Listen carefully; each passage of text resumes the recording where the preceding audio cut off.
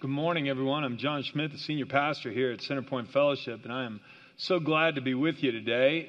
Today, we are continuing on in our series entitled Sent, and the idea behind that is simply this, that when we are sent into the world, that we are sent people. In fact, inside your bulletin, you will find an outline of where we are headed today, and we are talking about Paul's journeys. And along the way, we're also going to find out some journeys of some people in our own congregation here and how they are being sent right to where God has them. So at the top of the outline, on point 1, I just want to mention that we are sent people. Here's what Jesus said. He said, as the Father has sent me, so I'm sending you. He said that about his disciples. And then as it happened in Acts 13, the Holy Spirit said, dedicate Barnabas and Saul for the special work to which I have called them. And so after fasting and prayer, the men laid their hands on them and sent them on their way. The book of Acts is the book of the Acts of the Apostles.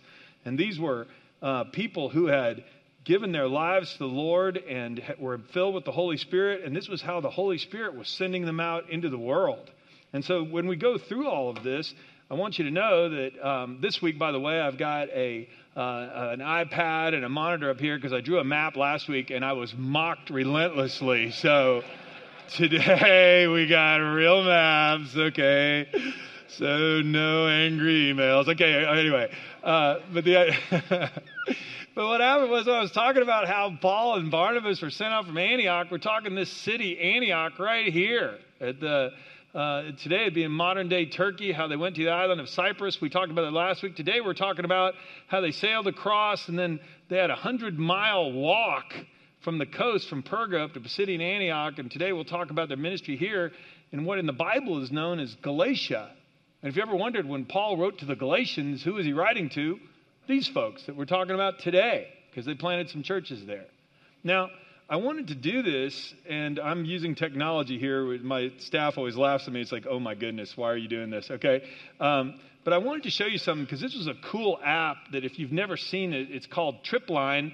If you finish a trip, you can, when you return or as you're going through the trip, you can put little pins down wherever you go, and then you can even include pictures and little descriptions of things. So when you go home, you can kind of show people where you went. So I thought it'd be fun to go on Tripline and put Paul's journey on there on top of Google Maps. And that's what this does. And so that's what you're seeing. Only somebody already did it. It was a guy named Hunter11. So Hunter11, we're grateful, okay? So I'm not going to reinvent the wheel. But here was something that I want you to understand that is terribly important. And I'm going to zoom in just a little bit here where you can see, as I zoom in where we started out, Antioch. Well, today, when you talk about the city of Antioch, it's not called Antioch anymore. It's called Antakya, and it's in southern Turkey, but it's the same place. And when Paul traveled down to the seacoast, this is the way they would have gone. What's also interesting is, if you keep going down a little bit more here, what you'll find is there's a city called Homs. Let me zoom in so you can see the name there a little bit. That's the city of Homs. It's 100 miles from Antioch. If you're wondering why I'm pointing that out, is because the United States and Great Britain and France launched some missiles at that location just the other day and destroyed some warehouses full of nerve gas that the president of Syria has been using to kill some of his own people. Right? Here. Okay, when I talk about these stories from the Bible, I don't want you to ever be worried that the Bible isn't true. We talk about here, the Bible's our guide in all matters of faith and practice, and people go, oh, I don't know whether the Bible's true. It's all made up. It doesn't even have real people in real places. Oh, yeah, it does. Oh, yeah, it does. In fact, the places that we're going to look at today, one of them in the Bible, it's called Iconium. It's the place labeled as number 11 here. It was called Iconium. In Bible times, it's called Konya today. Same place. Same place. Ruins are still there. Paul and Barnabas, real people, sharing a real gospel about a real Jesus who died on a real cross to pay the penalty for my real sins. And he really rose on the third day and conquered death and sin once and for all. Yeah, and this is the good news that Paul and Barnabas trekked all around. That was a 100-mile walk uphill from the coast, by the way. It's up in the mountains. And that's what's great about seeing this on Google Maps. So if you wonder what I do with my free time, now you know. Anyway, I just thought you'd think that was cool. And I hope you understand we need to be praying for this situation in Syria. This is a powder keg. You're going to see today that area was a powder keg. When Paul and Barnabas went there were life-threatening situations. The more things change, the more they stay the same. Would you pray with me, please? Lord, I thank you that we have good news today, and we have your word on how Paul and Barnabas traveled and shared the good news wherever they went. They saw themselves as disciples of yours, Jesus, sent by you. Just as the Father sent you into the world, you sent them into the world, and they went. God, I just pray that you will help us embrace that same opportunity where we are. Lord, I do pray for our president. I pray for all the players and what's going on in Syria right now. Lord, this is a very dangerous situation. A number of people have already died. And Lord, this could escalate. And I pray that a peaceful solution will be found, and those chemical weapons will never be used again. And so, Father, we just lift up our modern world. We lift up our lives to you. We ask that you hear our prayers and that you speak to us today words of encouragement in the name of Jesus. Amen. So today, getting back to our regular map here, we're going to continue on with the journey. Last week, you can get online and see about the journey when it went over here to Cyprus. But today, we're talking about this part of the map. So that brings us to point 2. Sent people are going to face opposition. I would be lying to you if I told you that, hey, when you go out and share the gospel, the good news of Jesus, everybody's going to come hug your neck and tell you thank you. Some will, and you'll see that today. Others will not. Because to come to Jesus means I got to repent of my sins, which means I have to acknowledge I'm a sinner, which means if I'm going to stop sinning and depend on the Lord, I'm going to have to change. And some people don't want to do that. Here's how it worked out in Paul and Barnabas' journey. Paul and Barnabas traveled inland to Antioch of Pisidia, and on the Sabbath day, they went to the synagogue for services. This was Paul's custom, and this would have been a major center, by the way, that's Pisidian Antioch. There were major roads here. This would have been a strategic city, and there would have been a large Jewish population there. And Paul and Barnabas would always go to the synagogue first. And Paul always wanted to give the Jews the first chance to hear the gospel because they'd already been prepared with their study of the Old Testament. They knew a Messiah was coming. He was going to tell them Jesus is the Messiah. It was also a ready-made place. He was a rabbi, and traveling rabbis were always given a chance to speak, and so it was a ready-made place to present the gospel. If they wouldn't listen, then he carried on to the Gentiles, but he always gave them first dibs. So, on the Sabbath day, they went to the synagogue for services. After the usual readings from the books of Moses and the prophets, those in charge of the service sent them this message. Brothers, if you have any word of encouragement for the people, then come and give it. So Paul stood, lifted his hand to quiet them, and he started speaking. Men of Israel, he said to you, men of Israel, he said, and you God-fearing Gentiles, listen to me. And there's a little ellipsis there in your handout because he went into a wonderful short explanation where he summarized pretty much how God's covenant with the Jewish people throughout the Old Testament. And then he got to the place where Jesus is the fulfillment of that covenant.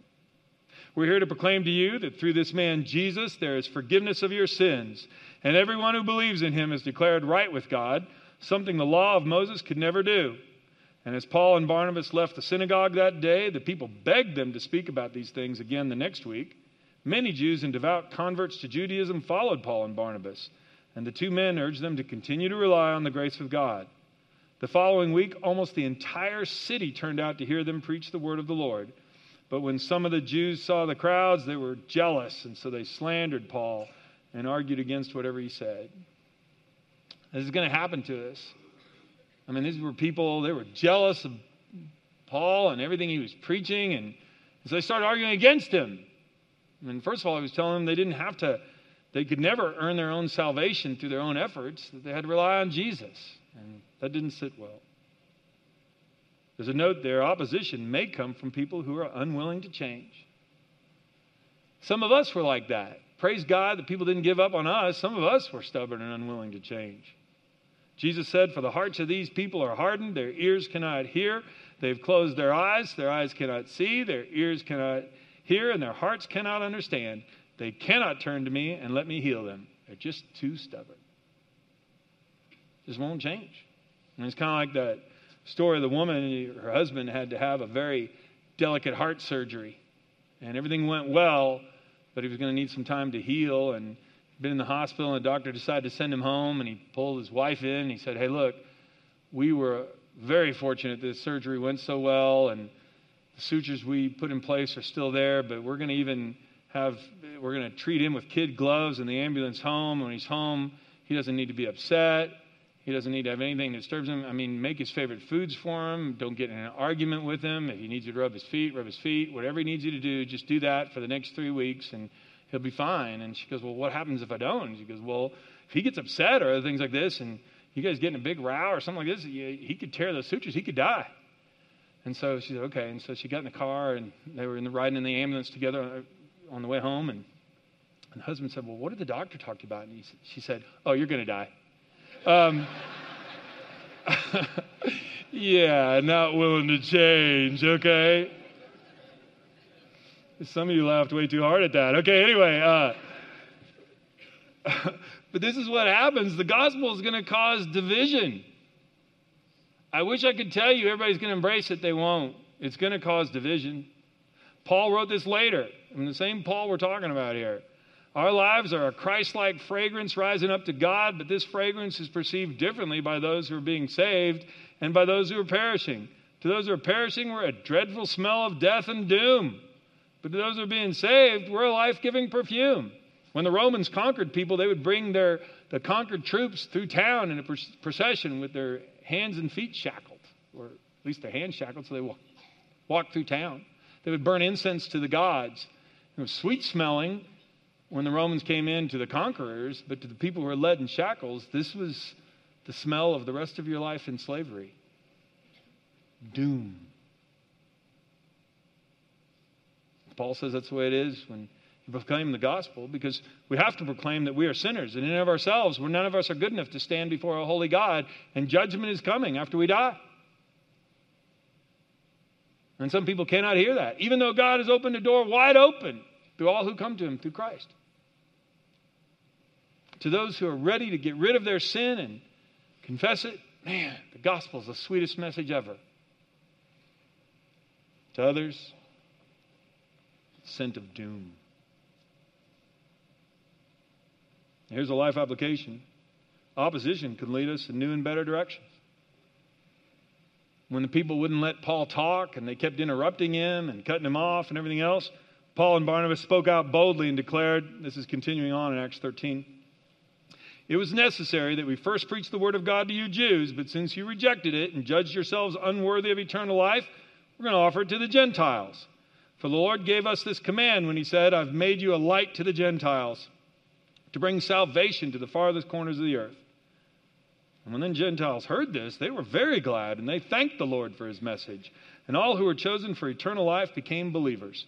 So the Lord's message spread throughout that region, and then the Jews stirred up influential religious women and the leaders of the city, and they incited a mob against Paul and Barnabas and ran them out of town. So they shook the dust from their feet as a sign of rejection and went to the town of Iconium. And the believers were filled with joy and the Holy Spirit." So back to our map for a second. They'd done this 100-mile uphill hike, tried it out in Antioch. The Gentiles believed, but very few of the Jews. They got run out of town, so they went on to Iconium. The same exact thing happened in Iconium. A number of people believed, but they got run out of town again. And so now we're jumping over to Lystra when you turn your page to point 3. And there another interesting thing happened. Some of the people they presented the gospel to just misunderstood. While they were at Lystra, Paul and Barnabas came upon a man with crippled feet. He'd been that way from birth, so he'd never walked, and he was sitting and listening as Paul preached. Looking straight at him, Paul realized he had faith to be healed. So Paul called to him in a loud voice, "Stand up!"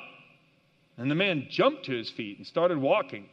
And when the crowd saw what Paul had done, they shouted in their local dialect, "These men are gods in human form." And they decided that Barnabas was the Greek god Zeus and Paul must be Hermes, since he was the chief speaker. Now, the temple of Zeus was located just outside of town, and so the priests of the temple and the crowd brought bulls and wreaths of flowers to the town gates, and they prepared to offer sacrifices to the apostles. Now, what you need to know is there was a local legend that those two gods, Zeus and Hermes, had visited Lystra in the past. They'd come traveling disguised as ordinary people, and when they'd asked for people to give them lodging, no one offered them anything except one old couple. They asked for lodging for the night. So the next morning, after they'd spent the night there, they came out and revealed who they were, and they destroyed the rest of the city and just spared the house of the old couple and blessed them. The people who believed that was true weren't going to let that happen again. So that's why they were running with bulls and flowers and wanting to offer sacrifices. I mean, they completely misunderstood. They saw a great miracle, but they didn't know what was going on. Here's what happened. But when Barnabas and Paul heard what was happening, they tore their clothing in dismay, and they ran out among the people shouting, friends, why are you doing this? We're merely human beings, just like you. We've come to bring you the good news that you should turn from these worthless things and turn to the living God who made heaven and earth and the sea and everything in them. In the past, he permitted all the nations to go on their own ways, but he never left them out without evidence of himself and his goodness. For instance, he sends you rain and good crops and gives you food and joyful hearts. But even with these words, Paul and Barnabas could scarcely restrain the people from sacrificing to them. And then some Jews arrived from Antioch and Iconium and won the crowds to their side. And then they stoned Paul and dragged him out of town, thinking he was dead.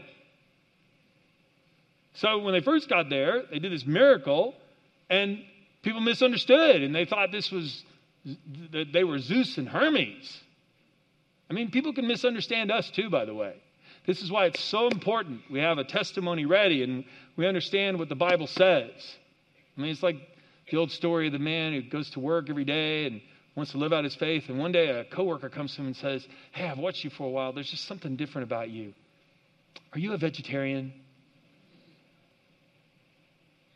I mean, how do we know what they're going to attribute our lifestyle to? I mean, I love the t-shirt that says, preach the gospel and if necessary, use words. But this story, as well as a whole bunch of others in the Bible, tell us why it's necessary to use words. Even though there was a mighty miracle, they didn't get it. And even if you and I are kind to people, they'll understand our kindness, but they may not attribute it to Jesus. Let's be ready to tell them. Paul and Barnabas ran out and tore their clothes. No. There's a life application in your outline there. The goal of our ministry is to bring glory to God, not ourselves. They didn't want the people worshiping them. They wanted them worshiping Jesus. It's not about me. It's about him. It's not about you. It's about him. Can we say amen to that? Yeah. John the Baptist, some of his disciples were saying, hey, John, you were baptizing everybody was coming to you. Now everybody's going over to Jesus. What do you think of that? John the Baptist said, well, Jesus must become greater and greater, and I must become less and less. That's true. It's true for you and me too. We surrender our lives to Christ. He is the one worthy of our praise, not you and me. We are glad that he has saved us, and we are glad he uses us. Don't get me wrong. But Paul and Barnabas said, no, he gets all the glory. Don't worship us. It's also important to note, as you saw on the way that little paragraph into there, popular opinion can change quickly. Anybody else notice that? Yeah, Jesus noticed it. John 2, because of the miraculous signs Jesus did in Jerusalem at the Passover celebration, many people began to trust in him, but Jesus didn't trust them because he knew human nature. No one needed to tell Jesus what mankind is really like. Remember, on Palm Sunday, he rides in, throngs of people putting palm branches down, saying, blessed is he who comes in the name of the Lord. Good Friday, same people are shouting, crucify. I just want us to know this because when we share the gospel in the real world, some people are going to embrace it with glad hearts. Other people want to run you out of town. Some people are just going to misunderstand you, no matter how kind you try to be. I don't want you to take just my word for it. Ed Gannon is one of our members at Pike Road, and he sat down in front of a video camera and told us about a ministry that God's called him to, where he's faced both opposition and misunderstanding.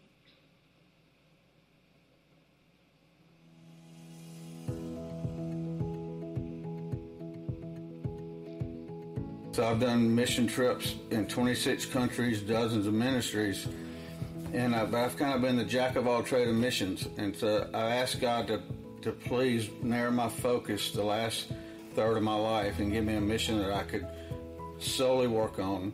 And I prayed for that about a year, and that's when Dr. Phillips came to me and said, I got this idea about a mobile unit for showing women their sonograms to keep them from aborting their babies. 87% of the women who see their baby on ultrasound keep it. And we're having that exact same percentage rate on our unit. So we park in front of the abortion clinic on Friday mornings on abortion day, which is a rough environment. We park around town. We park at different universities. But we've saved over 100 babies that women were absolutely going to abort, and hundreds of babies where the women were planning on aborting. So this is my mission, and I can't believe I get to do it. You know, God has allowed me to be a part of this, and we're starting to now see 1.5-year-old babies that women came on our unit, and they're bringing their children back by to visit us now. Of course, you know, obviously the pro-abortion people, you know, scream and yell at us, and one of the most common things I hear is, you don't have a uterus, so you don't have an opinion. And I said, well, I have an opinion about children dying. And we even get some heat from the Christian community. I've had a pastor tell me that these poor, underserved women don't need any more children, and abortion's a better option. So we get misunderstood, but I think we're misunderstood because their thinking is muddled. Chopped up baby signs and yelling at women is not part of what we do at all. And we take a biblical model of like the woman at the well and the Samaritan, or the woman caught in adultery. Christ responded with love, grace, and mercy. So that's another thing we get misunderstood about. It's like we're not tunnel vision on the baby. We want to save the baby, but the way we do that is we save the woman. We chase after the woman. We want to help her. And by saving the woman, and I mean saving her from what she thinks is a desperate situation, is we can save the baby.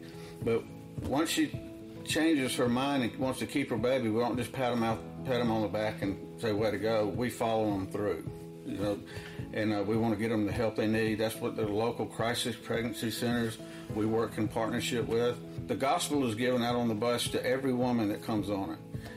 Whether she's post-abort or pre-abort, or whether she decides to go through with it or not, every woman that comes on our bus gets the gospel and a Bible. I asked God, what's my assignment, and He graciously answered me. Yeah, you can applaud that. Now look, our next point on your outline is when the going gets tough, sent people keep going. I mean, Ed could tell you, he's had to endure all kinds of abuse and people saying all kinds of mean and hurtful things at him and to him. I said, John, look, I want to help these women. I want to help these children. I want to share God's love. I want to tell them there's hope. And you heard him say it. It's the same thing we want to do, but it's not going to be understood that way all the time. We've got to know that as sent people. But we keep going. So Paul started out, they wanted to worship him. Now it all happened in one sentence there, but you'll see in a minute there were believers there. So it happened over probably a couple of days, maybe a week or whatever, by the time these Jews got there from Iconium and Antioch to Lystra. But they dragged him out of town after he'd been stoned. Here's what happened, Acts 14. But as the believers, there they are, a bunch of believers that had been established already, as they gathered around Paul, he got up and went back into town. Now that is a stud preacher. Okay, right there. Well, the next day, he left with Barnabas for Derbe. And after preaching the good news in Derbe and making many disciples, Paul and Barnabas returned to Lystra, where he'd been stoned, Iconium and Antioch, where they'd been run out of town. where they strengthened the believers. They encouraged them to continue in the faith, reminding them that we must suffer many hardships to enter the kingdom of God. Paul and Barnabas also appointed elders in every church with prayer and fasting. They turned the elders over to the care of the Lord in whom they'd put their trust. It's important to note from this little paragraph that hardship and suffering are part of the lives of all Christians sent on mission. Look, I'm praying that God is going to give you an opportunity. Paul and Barnabas were sent out by the Holy Spirit to southern Turkey, or in those days, southern Galatia. That's where they were sent. You and I might be sent to eastern Montgomery, or western Prattville, or one of the suburbs of Millbrook, if there is such a thing. Okay. But the idea is God can send us anywhere he wants to send us if we're willing to be his witnesses. And if we're willing to do this, he's going to use us in spite of some of the hardships we face. And we need to just keep going. And if people resent that, that's part of the life for every Christian. We don't need to think something strange is happening to us. 2 Timothy 3:11, Paul wrote this. Now, Timothy was his disciple. He said, you know how much persecution and suffering I have endured. You know all about how I was persecuted in Antioch and Iconium and Lystra. But the Lord rescued me from all of it. Yes, and everyone who wants to live a godly life in Christ Jesus will suffer persecution. Now, why would Timothy have known all this? Because on Paul's second missionary journey, he had a different partner. He had a partner named Silas. He went back to Lystra. And that's where Timothy became a believer. Timothy grew up. That was his hometown. He may have been there watching when Paul was stoned and dragged out of town. At least his parents would have. And Paul said, Timothy, don't be worried about that if things get hard. And that's part of the Christian life. And it's an honor to stand for the Lord. Galatians 6:9. So let's not get tired of doing what's good. Just the right time we'll reap a harvest of blessing if we don't give up. I want to remind you again, Galatians 6:9 was written to the people in Galatia. These people. The believers who were rejoicing, left behind, who were still there in town where there would have been a lot of tension. Those people. In Iconium and Lystra and Antioch. One last life application. We need to turn everything over to the care of the Lord. Wherever Paul and Barnabas went, laid their hands on some leaders, prayed for them, organized them, gave them as much training as they could, and they committed them to the Lord.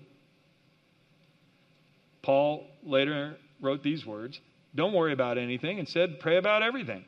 Tell God what you need. Thank him for all he's done. And then you'll experience God's peace, which exceeds anything we can understand. And his peace will guard your hearts and minds as you live in Christ Jesus. So what if we start praying that God will use us? And what if we prayed? Some of you have been through this. You've shared your faith, and you've done so with a loving heart and a kind attitude. And you got slapped around anyway. People made fun of you. Or they rejected you. You lost a friend. I want to encourage you, keep going. Keep going. Don't give up. By the way, I want you to know I'm praying for you. I am. I'm praying as I'm doing this. I pray that God will open doors for us wherever we go, because we're doing this whole message on Sent, and I pray for this myself. I was praying yesterday. Went for a walk. I was praying for this message, praying for you. Went for a walk in my neighborhood. Beautiful afternoon. Just praying about all this. Praying, Lord, if there are people that I need to meet, people in our congregation need to meet, would you bring them to us? As I was praying this, I'm not making this up, a fellow had been working on somebody's house, walked out to the sidewalk just as I was passing this house. He walks up and he says, hey, I know you. And I go, well, I hope so, because I don't know you. Okay.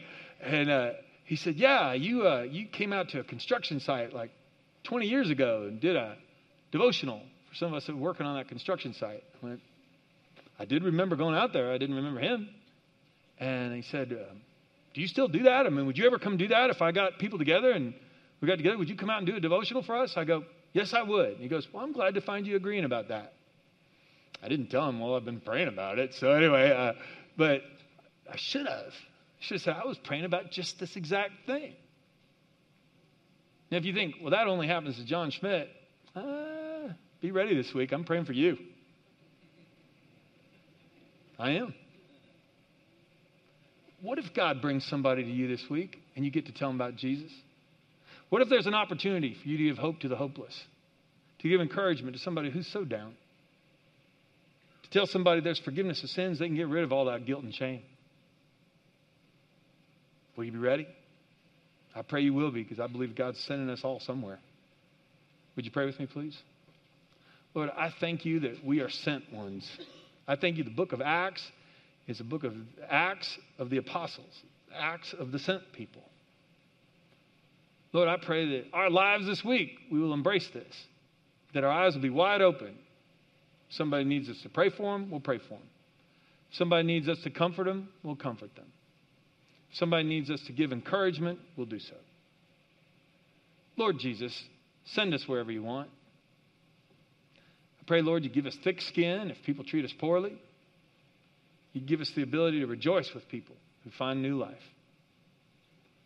And oh God, I pray that you'll give us courage so we won't be afraid. Give us the right words when the time comes, and help us not be ashamed of you. Lord, help us just have courage and the right words. We're counting on these things. In the name of Jesus, amen.